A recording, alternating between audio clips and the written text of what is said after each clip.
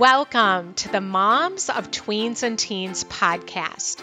If some days you doubt yourself and you don't know what you're doing, if you've ugly cried alone in your bedroom because you felt like you're failing, well, I just want you to know you're not alone and you have come to the right place. Raising tweens and teens in today's world is not easy. And I'm on a mission to equip you to love well and to raise emotionally healthy, happy tweens and teens that thrive. I believe that moms are heroes and we have the power to transform our family and to impact future generations. If you are looking for answers, encouragement, and to become more of the mom and the woman that you want to be, welcome. I'm Cheryl Gould, and I am so glad that you're here.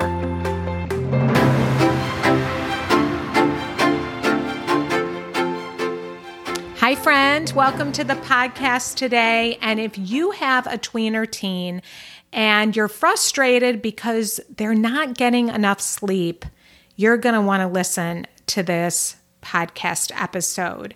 My special guests are Heather Turgeon and Julie Wright, and they are authors of the best-selling book, The Happy Sleeper, and they just released their latest book, Generation Sleepless.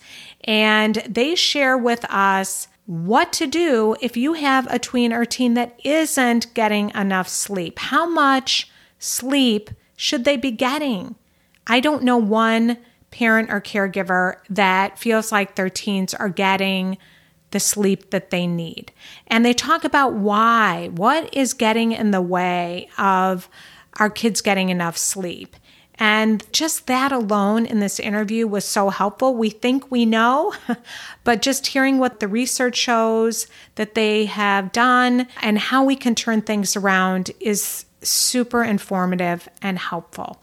And it's hard when they're a teenager and they want to stay up and they don't want to go to bed. So what do? Well, you are going to get some answers in this episode. So let's dive in. Well, Julie and Heather, welcome to the Moms of Tweens and Teens podcast. I'm so happy to have you here. Thank you for having us. Thank you so much.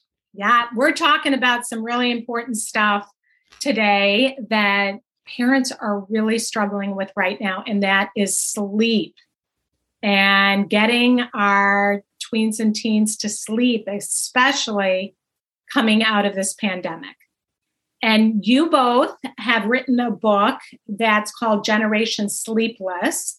So we're going to dig into that. But first, I'm so curious for you to share how you met and came to write this book. And this is not your first book that you've written together.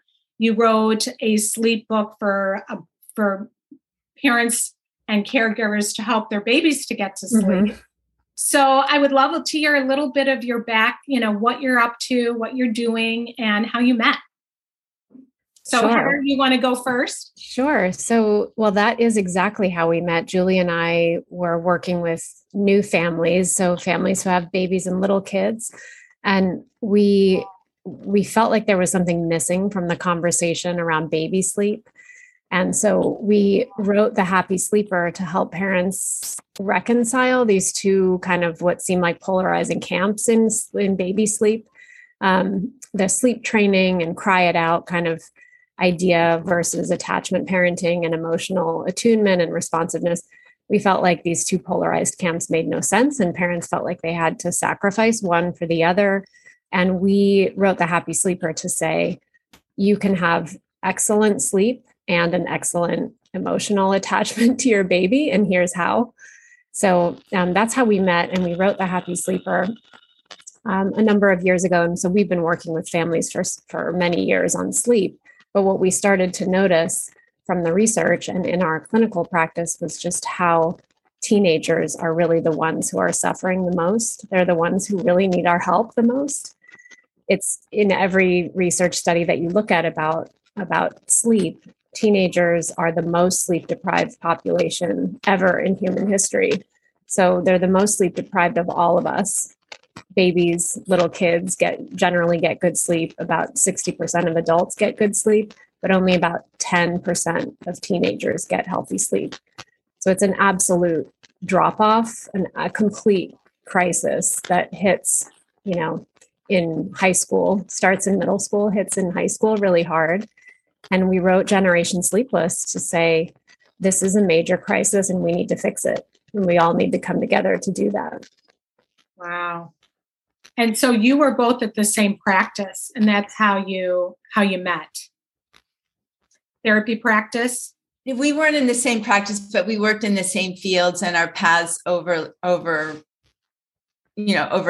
And once the first time we met, we couldn't stop talking, and we realized how much we thought alike and how much we both felt there was something missing from the discussion about sleep. So whether you're talking about babies, little kids, or teenagers, our starting point with sleep is that sleep is natural. We're all born with the ability to sleep well. It's very hardwired into our brains. And that's sort of part of our message also to parents of little kids and babies. But with teenagers, it's the same thing. When you take teenagers out on camp, researchers take them on camping trips where they eliminate, artificial light and technology and all these other, activities and homework.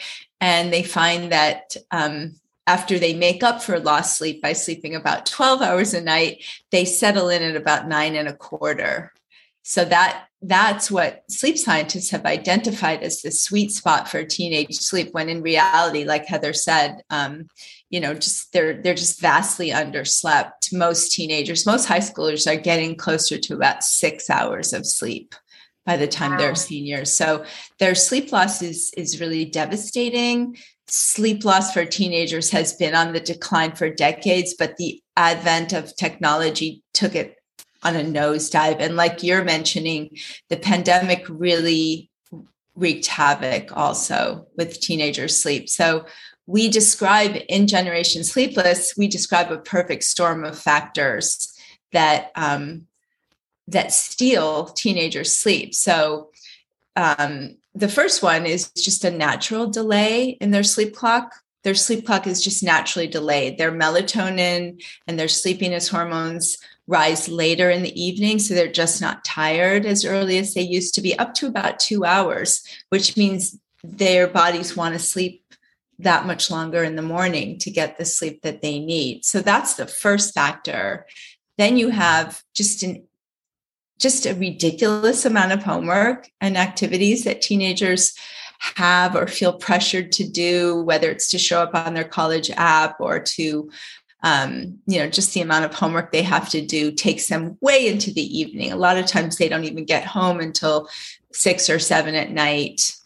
And then so they've got the natural delay, the homework, the activities, and then you've got technology, and technology takes this and runs with it and takes them even hours later into the night. So their bedtimes have gotten later and later and later. I mean, I never did 4 or 5 hours of homework when I was in high school, not even close.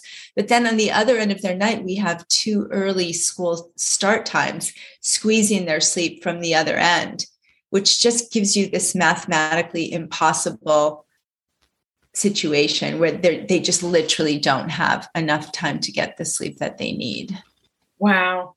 And for our listeners, so many of you I know are struggling with getting your kids out of bed. So to be able to have that understanding and empathy that this is tough because their biological clocks aren't waking them up. I know our school has a late start now. Oh, good. And what time is it? I think they start now. My kids are out of high school, but I think it started at either 9 or 9:30.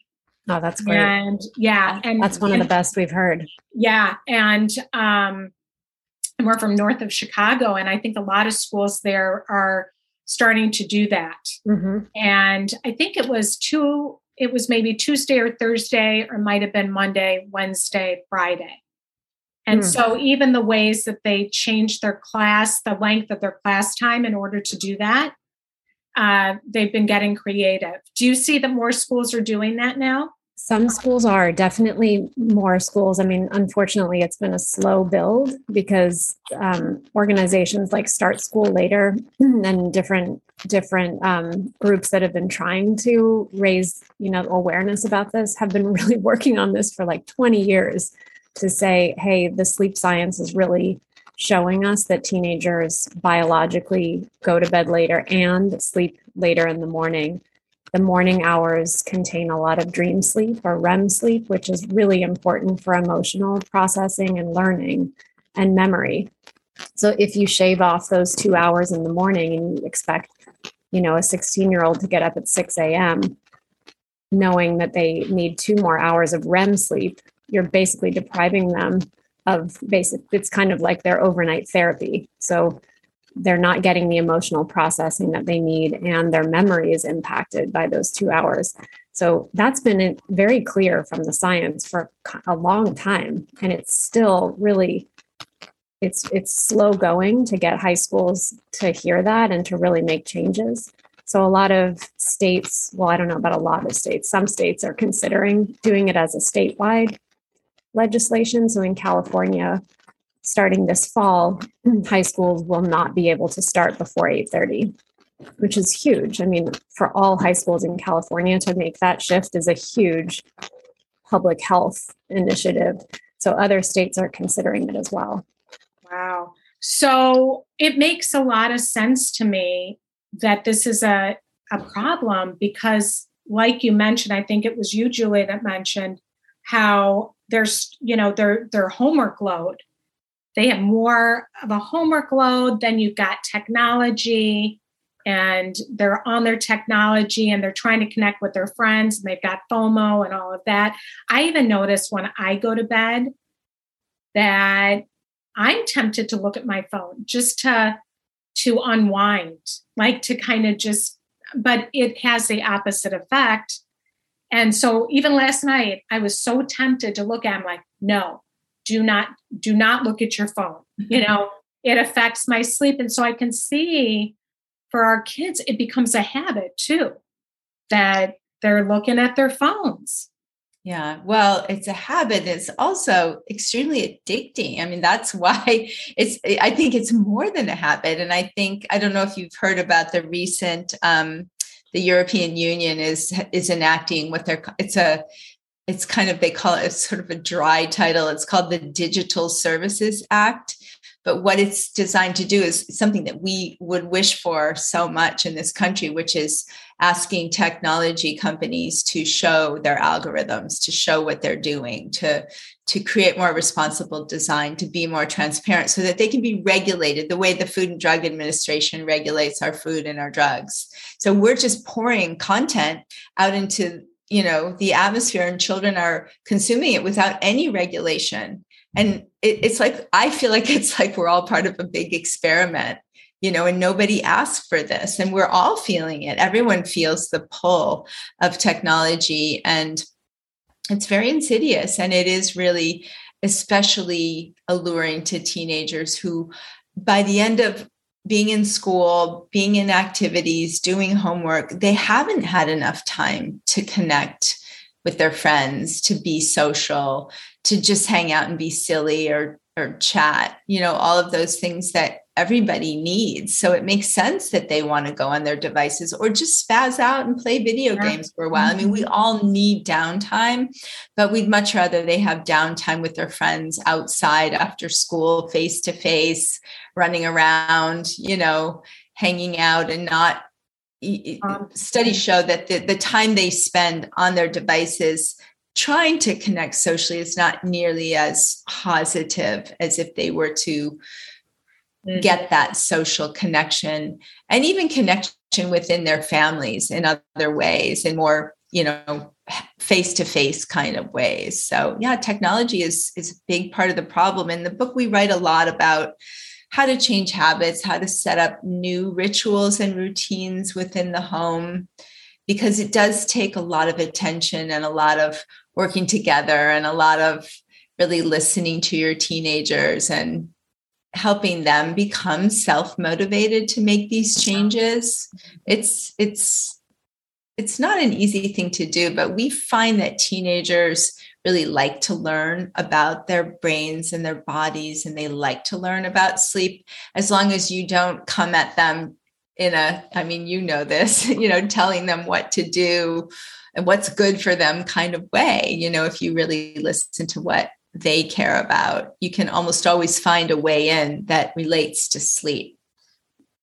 Yeah. Well, I want to dig into that, but first, I just want to briefly talk a little bit more about what you were talking about, Heather, with the cost of this. Not to freak everybody out that's listening, because it does elicit some fear, like, oh my gosh, but you were mentioning that they're not getting that, what's it called, REM sleep in the morning. Mm-hmm. So then it's affecting their brains. What else are the studies showing? Yeah. What are some of the signs that maybe parents can be looking for?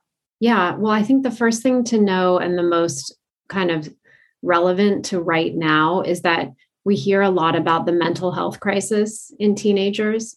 So more than 1 in 3 high schoolers reports feeling a persistent sense of sadness or helplessness. Thoughts of self-harm are way up from 10 years ago. It's truly, it's disturbing, and it tops every parent's concern list, I would say. And sleep and mental health are inextricably linked. So if teenagers are missing 2 hours of sleep every night, they are, essentially doubling the risk for depression. So if you are concerned about your teenager's mental health, absolutely the number one step right now is to look at their sleep. And 8 hours is what we would consider adequate sleep on a school night. So every night of the week, getting 8 hours of sleep is what we consider adequate. But 9 hours is actually optimal. Like Julie was saying, if you really let teenagers sleep as much as they'd like, most will sleep more like 9 or 9.5. So looking at just the number, the hour, sometimes it's hard for parents because they go to bed before they're teenagers. So it's tricky, but counting the hours is actually the best way to figure it out. So mental health goes down, risk of depression and thoughts of self-harm go way up when when kids are sleep deprived. And that's because sleep deprivation changes the brain. It activates the more negative reactive centers of the brain, and it kind of dulls down the frontal cortex. So we don't feel as much perspective, or we lose our judgment. We don't have as much of a soothing, sense from our frontal cortex, and instead our negative, frustration, sadness, anger are way up.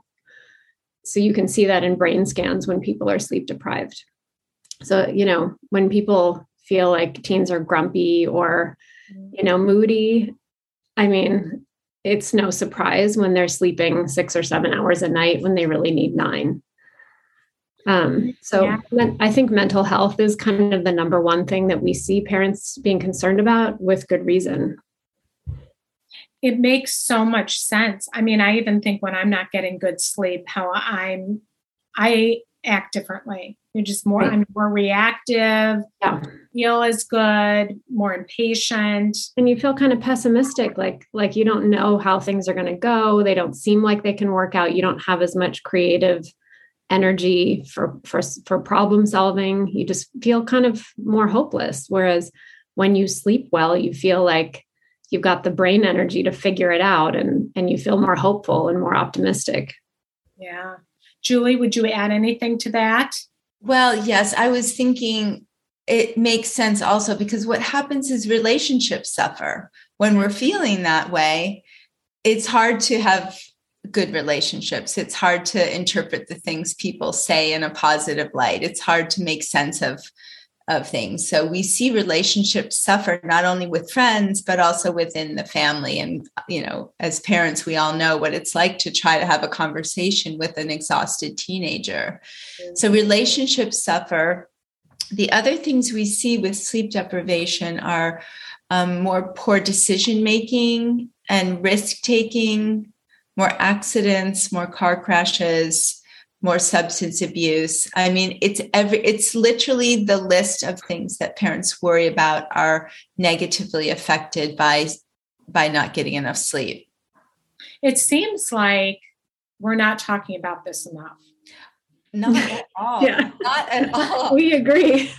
Yeah. That's why we need your book. We couldn't not write this book, is how we felt. We just felt like it was the missing link to so many issues and not being thought about, not being prioritized. People just, they worry about so many things, and we understand that. They worry about their kids' happiness and their mental health, and are they going to get into a good college, and are they okay with their friends? But it's almost like people just forgot about sleep. Sleep got pushed to the bottom of the list. And I think a lot of people just think teenagers are like, not only like mini adults, but even more resilient maybe than adults. Like they could even get by on less sleep than an adult. I think people just don't really understand how important sleep is. And, we haven't even talked about this yet, but teenagers' brains are undergoing a massive period, a very distinct and massive period of restructuring and remodeling, which again, I think a lot of people don't realize that this is a really transformative time. It's very similar to the time we worry and so much about their sleep with, the 0 to 3 years when so much is going on with brain development. And it's a similar period for teenagers. So there are just a million reasons why sleep should be a priority. Heather and I often say, think of sleep as foundational to your being alive, like air and water and food and sleep. Because in reality, if we don't sleep, eventually we will die. Most of us don't get to that point, but sleep is foundational to every aspect of our health, both physical and mental. Wow. And it seems like it's like we're treating the symptom, but we're not getting to the root cause. Like even with, and I'm not against medication, but things may just correct themselves is what I'm hearing you say with them getting more sleep. It's really true. true. That first. Yeah. Yeah. Yeah. Which leads me, I want to share a question. And it's funny that this just came in and the other day. When they have, this is a mom asking me a question, when they have so much homework and a sport that is every day, how do we get them to get the sleep they need? It is all too much. It feels like something is going to break. Everyone is pushing themselves too hard.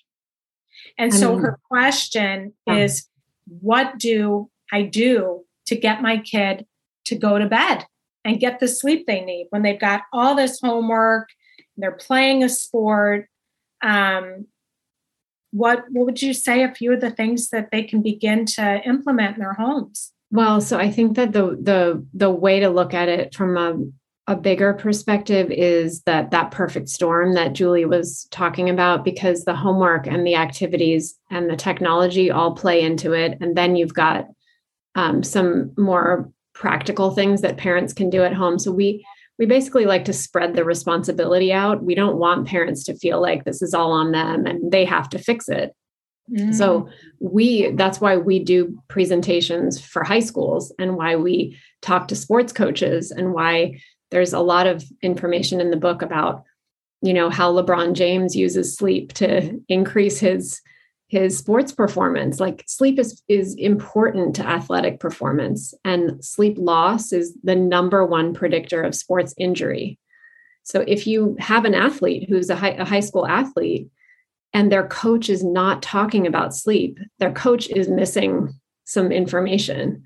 So that's where Generation Sleepless is not just about making parents get their kids to bed. It's about calling everybody out on their role in not allowing teenagers healthy sleep. So I would say, if you're a sports coach or a PE coach or, a club coach, you have a responsibility for making sleep a priority and talking to your athletes about that. And, there's swim meets that start at 6 a.m. Right. So there's something really wrong with that. because it doesn't actually work for their athletic performance.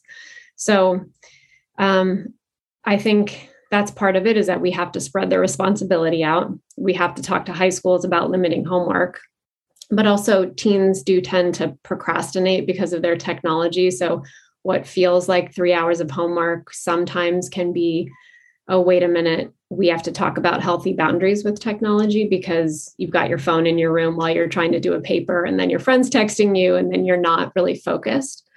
So there's healthy, there's good boundaries around time management and study habits. And then we've got the routines that you need to actually allow your sleep chemistry to unfold. So you want to look at a wind down routine. In Generation Sleepless, we have wind down routine, bedtime routine, and morning routine. And they're actually all super important. They create what we call the sleep bubble. So you want to have a wind down, you want to have a bedtime routine, and you also want to have a morning routine. And on the weekends, you want to get up within an hour or two maximum of the time you get up during the week. This is something that parents can look at to help teenagers fall asleep more easily during the week.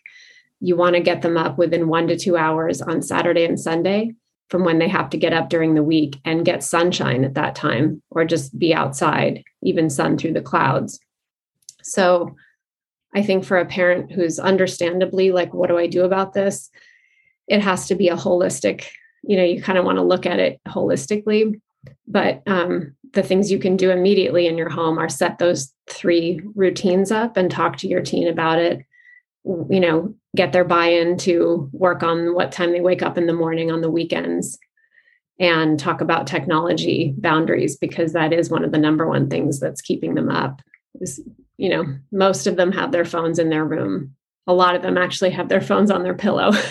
Yeah, exactly. Yeah. What time should they hand in their phones, do you think? I get that one a lot.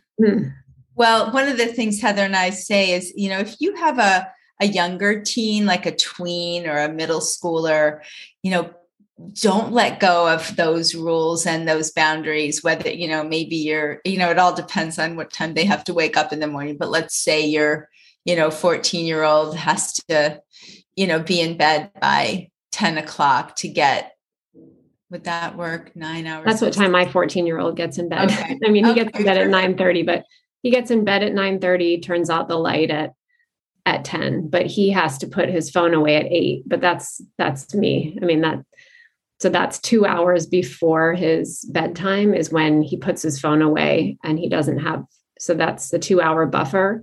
And then he has a bedtime routine that's like a half hour long or so. He reads, and then he shuts off the light at 10, and he has to wake up around 7. How nice that he reads. Kids aren't reading anymore because of the phone too. Mm-hmm. Well, Heather, how did you get him to do that? Of course, you're a sleep consultant and psychotherapist, so I'm sure that you started this early on.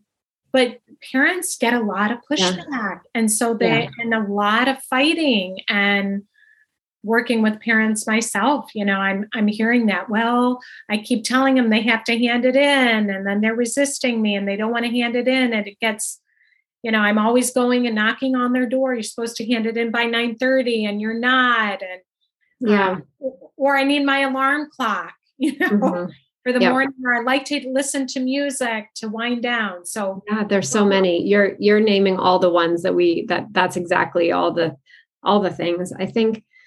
Well, my son has never not known this is a way of life. So that's where we say to, like, if you have an elementary schooler, don't ever let it be a thing that you start doing where they have their phone in their room. Just keep what you think are extra, just do more than you think you need to do, because it's hard to rein them back. It's hard to get back to those healthy habits once you've let go. But it's not that it's not possible. I would say that when you have a wind down routine that doesn't involve screens, the way to think about it is not just getting rid of your screens, but what are you adding that is fun? Because it doesn't mean that we can't have fun or we can't do things we enjoy before bed. So think about if we put our phones away, but the whole family watches a movie or watches a TV show, or, does something that everybody enjoys. Just walk the dog or play cards, like do something that's actually enjoyable. And you can watch a movie together in the living room. If you make it a draw to come out of your room and do something with a family and let your phones go, then it's better than just saying like, you can't be on your devices and just trying to take them away. So just think about adding some fun things to do during the wind down time. Yeah, I love that. Rather than just trying to take it away. Exactly. Be able to replace it with something positive. Yeah. And that really depends on what your kids are into. I mean, you could do charades. The easiest thing is just to watch a TV show. So find one that you all like, find some kind of like reality show that's fun, like, find something the whole family is into, and just make that a priority and put the phones away before that so that there's something fun to come to. Yeah, love that. Julie, do you have any other thoughts that you'd like to add?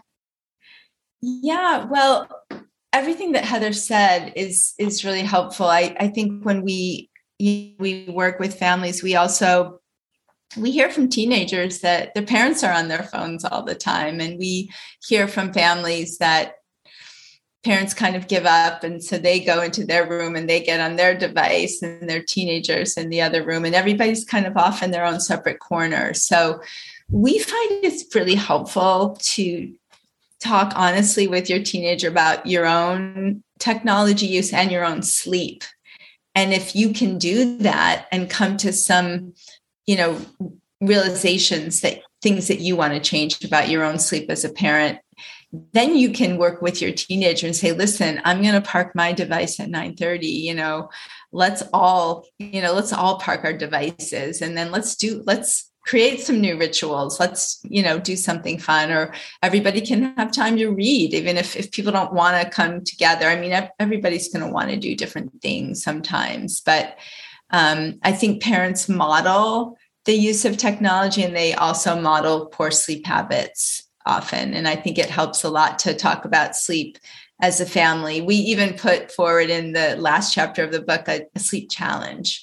So a family can take the challenge, a group of friends or a sports team or a theater group or whatever can take the sleep challenge. And it can be fun to kind of take the challenge and then check back in after a week or two and see how everybody did and how they're feeling. So I think it's like with any really addictive habit, it's hard at first to change, but if you stick to it long enough, now you're creating a new habit, a new, healthier, more desired habit. And we can do that. We can change our habits. And we also like to talk to teenagers about big tech and how they don't have teenagers' best interests at heart, and give them that feeling like you're getting the behind the scenes idea here of these companies. All they want is your money and your attention, and they don't care about you. So talking to them in a way of sort of helping them feel like they have a little bit of an inside scoop on what's going on here. I think some teenagers really like that angle too, and feeling like, hey, I want to control my technology. I don't want it to control my life, Yeah, Social Dilemma is a good movie to watch together. Gosh, that was powerful. Yeah. Just seeing how it's all working behind the scenes to create that addictive, just that addiction to your phone, and to, suck you into it. I mean, imagine sending your kid to bed with a tray of beer and a pile of, weed or something. I mean, you just wouldn't send your kid to bed with a bunch of substance, addicting things, You also wouldn't give them a big old mug of coffee, at bedtime. But technology is really something that we just haven't really linked it as we should to something that should be dealt with in a very, treated with a lot of, what's the word for it? We want to be judicious about it and really thoughtful and use it in a really informed way. We don't want to demonize it. We're not going to get rid of it, but we want to be in control of it, Mm-hmm. And I love including yourself in the process, like modeling, because that is true. Like have your kid handed in at 9, but you're on your phone, and saying, let's all see, have the sleep challenge. I love that idea. And then talking about how differently you feel. Like that was what kept me off my phone last night. And I'm like, I feel so much better when I get good sleep. Like my brain, everything works better. Yeah. Mm-hmm. Plus you can't fall asleep if you've just been on your device. Yeah. The light, the activation, and the engagement, which creates a state of flow, all of those things make it very difficult to then just lie down in bed and expect to be able to fall asleep. Yeah. Well, any closing words? I really think, you're making me feel so passionate about this, just with the connections of how important sleep is, and like giving them beer or weed before they go to bed. In a way it's going to affect them. And yet we don't think about sleep in the same way. So very powerful to think about. And in your book, you share a lot of ideas how to create that connection because we're so isolated. So I really want to recommend to our listeners to get your book and how to engage and talk about these things, because we do need help and how to have these important conversations and those positive things that we can replace the technology with. So they want to connect, they want to be with us and engaging more in the positive. So I love that. Any parting words? Parting words. I think, we would love for people to get the book, to talk about the book, to share it with people, who are in their high school and on their sports teams and in their communities, and not just think of this like a parenting book or, because there's a lot of really cool stuff about the teenage brain in this book. It's really looking at this from a lot of different angles. And at the same time, Julie and I cannot help ourselves from being very practical and very user-friendly. So the book, almost every other page has a takeaway or a little, a tip or something that you can actually use. Just check out the book. And our website is thehappysleeper.com. That's our first book about babies and little kids, The Happy Sleeper. And they can find it there. Yes. And anywhere books are sold. But yes, our website is The Happy Sleeper. And that's your Facebook page as well. We actually don't really have a Facebook page, although, we sort of do, but we mostly use Instagram. Okay. Because I think I found you on Facebook. Okay. Well, that's good. And you had posted, because I saw Happy Sleeper, but you had just had a post. Oh, wonderful. Our Instagram posts automatically post on our Facebook. Okay. Very good. Because I was like, they have baby stuff here, some things, but a lot of stuff for teenagers and about your book. That is why. Okay. And mostly on Instagram. Also, what are you doing? Are you speaking to schools? This could be like, I'm imagining you're trying to bring about changes. Are you talking to schools or? We are. We actually spoke to a group of students at Yale a few weeks ago. And that was just so, the students were so engaged and they were so thoughtful and they were so tired, and it was clear to us that this is definitely an issue for college students as well. We're speaking to several schools in the near future, and we'd love to speak to more. Okay, good to know, because we need that third party influence, like the coaches, and talking to them about how to be able to share that with your kids. So it's not just coming from the parents when you were sharing, I was thinking, like Moms Against Drunk Drivers. That's what I was thinking this is like, where you're raising our awareness and our consciousness that this is really important stuff. So thank you for what you're doing. Thank you so much. This was great. Drowsy driving is very similar to drunk driving too. Heather and I, we say, you wouldn't hand your keys to your teenager if you knew she'd been drinking, but, we hand our keys to tired, sleep deprived teenagers all the time. Wow. So It is. I mean, Heather and I fantasize like a round table with big tech here, college admissions here, high schoolers here, state legislatures here, and just, sitting down and saying, we can't leave this room until we solve this. And I think another parting word is that the cool thing about this is that it's fixable. This is not a problem that we cannot solve. It's a solvable issue. That's I picture it. I think that, you're bringing change, and that's really very encouraging. So I know a lot of our listeners are going to want to get that book and read it and be able to make these changes in their homes. So thank you for coming on and sharing with us. Thank you for having us. Thank you. This was fun. Well, that's it for today. And thank you for joining me, friend. I love hearing from you and how you're finding this podcast helpful. And if you could take a moment and leave a review so we can get the word out, I would be so appreciative. We all need support, those of us that are either raising tweens and teens or in the life of a tween and teen, to be able to help them and give them what they need. And so I would so appreciate it if you would take a moment. And also, if you need more support, check out our website at momsoftweensandteens.com. You will find so many resources there to support you, and you can connect with me.